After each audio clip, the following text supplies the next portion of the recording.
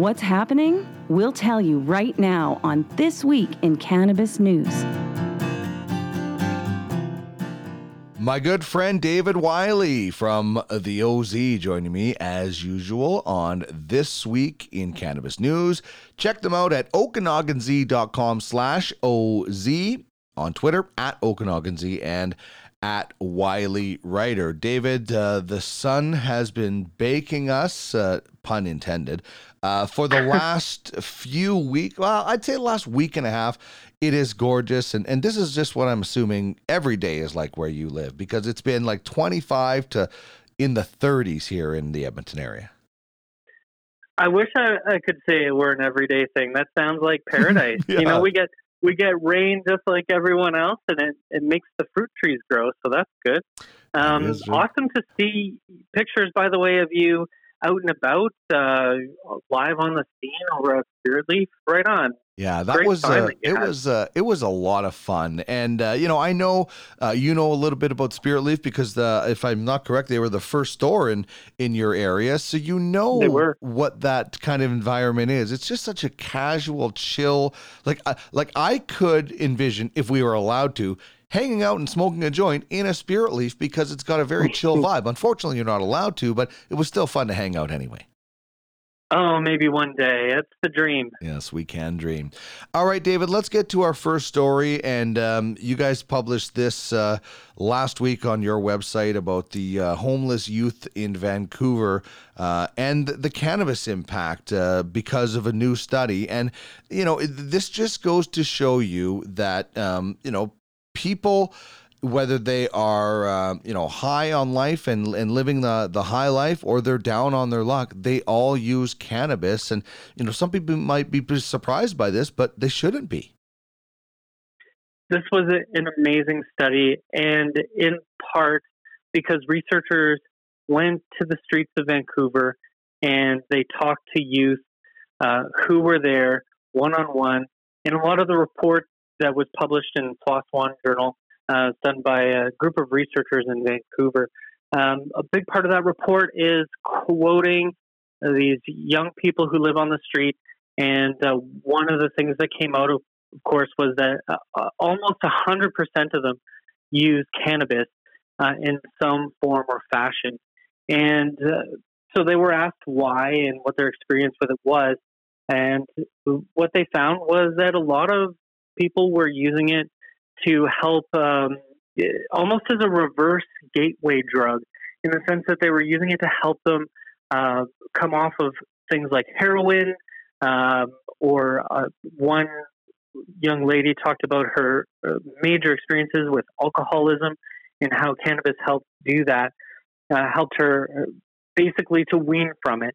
The researchers found that basically when you were on opioids or something that really has you hooked, heroin, that it's impossible just to go from being high all the time, really high all the time, dependent, addicted, and just going to sober life.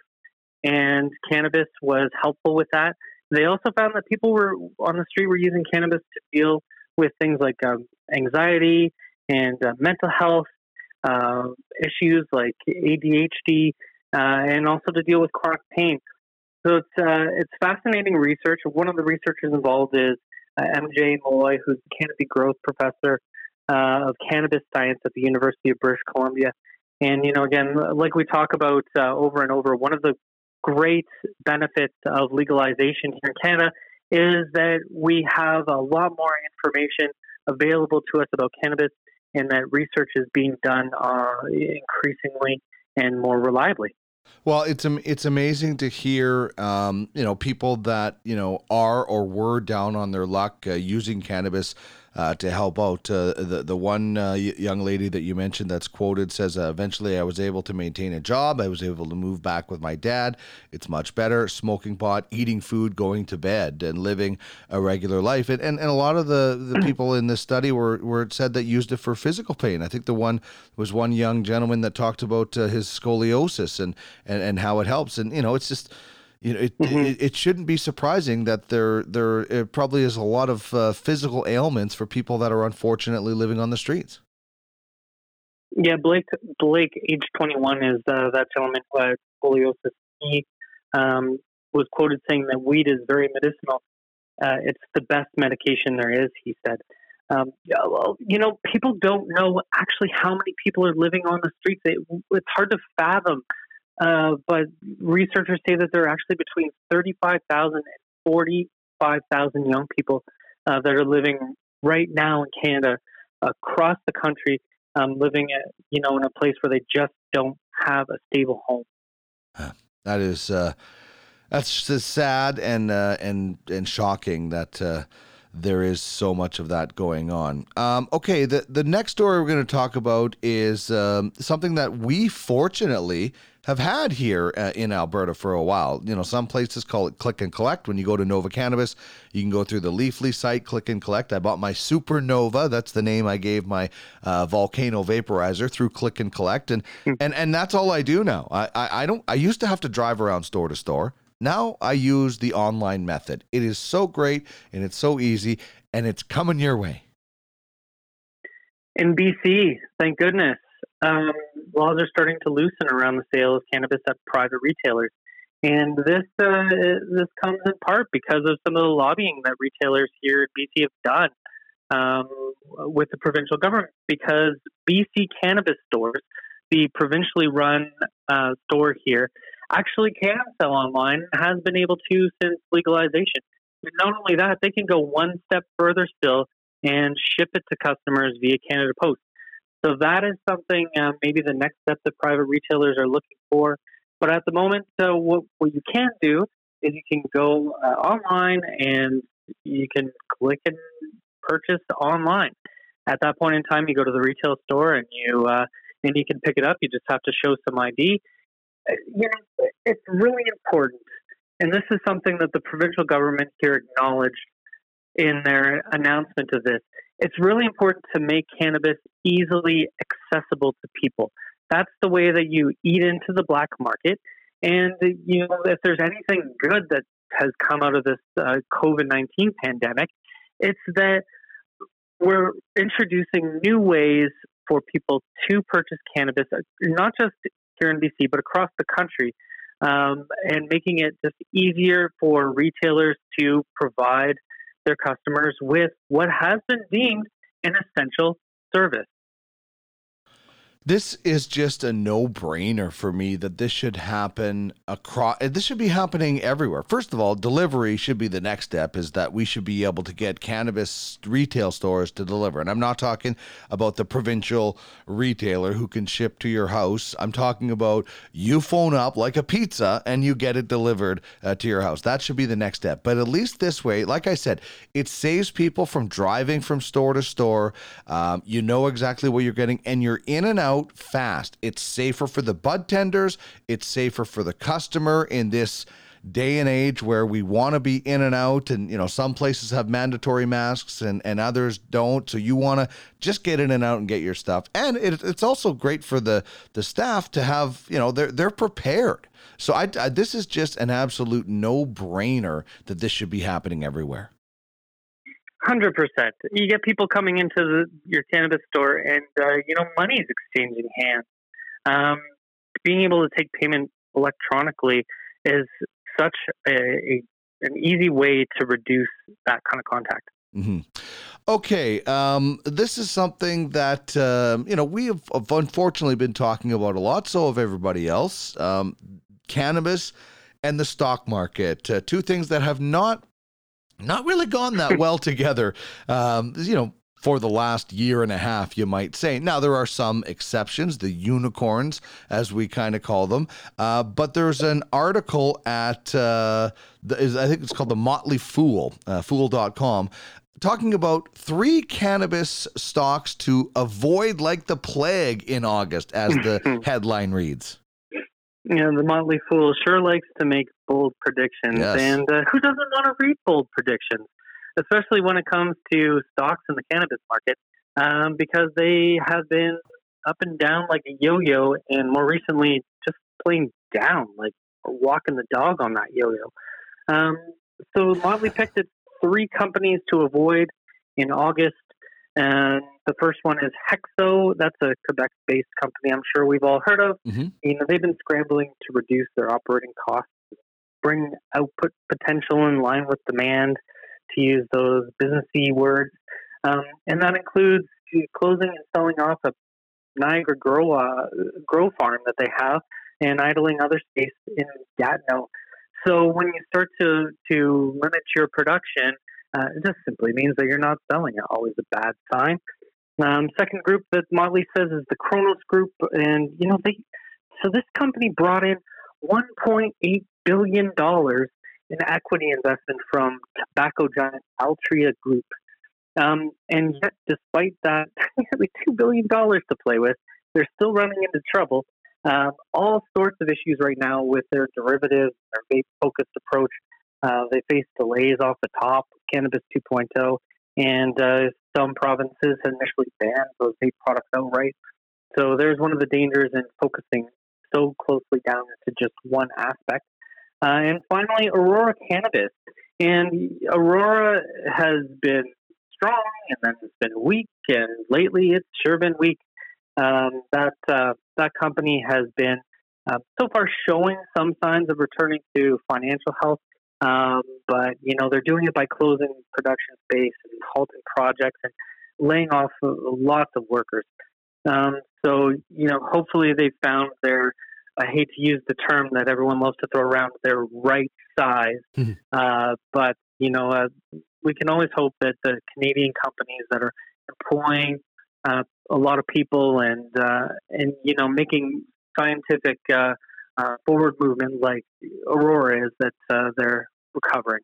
Yep. So those are the 3. I'm sure that everyone's got another company that they could add to that pile. Yeah, I'm sure there's a lot of people that are yelling at whatever device they're listening to this at with some few other choice words and names. The interesting thing about this is, when you look at, let's look at Hexo for just an instant. They had the product of the year in the, I think it's called the Elixir, the spray. We use it for CBD. It's amazing. And they have some really good product. They also, I think, made some nice acquisitions with New Strike, Up Cannabis, the brand associated with the Tragically Hip. But, specifically with Hexo and Aurora, they 2 companies that look like they went a little bit too big too fast and are now trying to scale. So the product, especially with Hexo, is there. It's just their ambition was maybe too big in the beginning. Mm-hmm. We've seen a lot of that in the Canadian cannabis industry, and maybe that's one of those lessons that we can ship globally as other countries start to wrestle with some of these products, or with legalization. Don't grow too big too fast. Yeah. Okay, let's end with a story that is warning, I guess, Canadians and giving Canadians pause for concern. But you and I have a little bit of concern with, the message or the way the message is being put out. But, first let's talk about the concerns about some unlisted or mislabeled ingredients in vape pens that has led at least one chain to seek clarification from manufacturers in Canada. If you've got your vape pen in your mouth as you're listening to this, you may want to actually put it down for a moment. According to StratCan.com, Tokyo Smoke's VP of Operations in Ontario has sent a concerning warning to vape pen manufacturers in Canada over an additive. They say that the email points to a 14-day inhalation toxicology study that's going to be published in the coming weeks that Cannabis Growth Corporation has shared with Health Canada. Canopy itself will be placing stop orders on any vape products that list this cannabis terpene phytol as an ingredient. And the company says it's going to be following up with any vape pen manufacturers who list just, quote, terpenes as an ingredient to determine if the terpene phytol is being used. So Canopy gave these companies 48 hours to respond. Tokyo Smoke did. It's all the same company. Canopy actually owns Tokyo Smoke, which they bought from Hiku, that had bought Doja. It's as these companies go, they own all kinds of them. But Canopy overarching has concerns about these types of vape pens. The details are slim, and yeah, you and I have already talked a little bit about both of our concerns when it comes to just the lack of information. Well, the biggest concern I have is that people are going to read this and think, wow, this guy's been talking about terpenes all these times, and now here's a dangerous terpene. And I don't think that's the case. There's a quite a big of a difference between you smoking a joint or a bowl or something and smelling or tasting pepper with caryophyllene or citrus with limonene or something like that, and the dangers of this phytol terpene in a vape. It is much different than your regular, I don't want people to be concerned about terpenes. When you're putting a terpene into a vape, it changes the physical properties of that terpene a little bit. I have such an issue with the fact that we're getting these kinds of concerns third hand.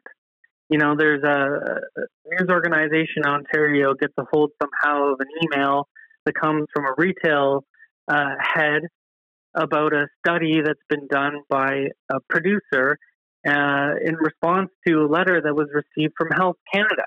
Like, why is there no direct communication happening right now with customers? And this all seems to be done in a hush-hush, backdoor kind of way. And one of the biggest benefits, in my opinion, of legalization was the fact of being able to have strong consumer protections.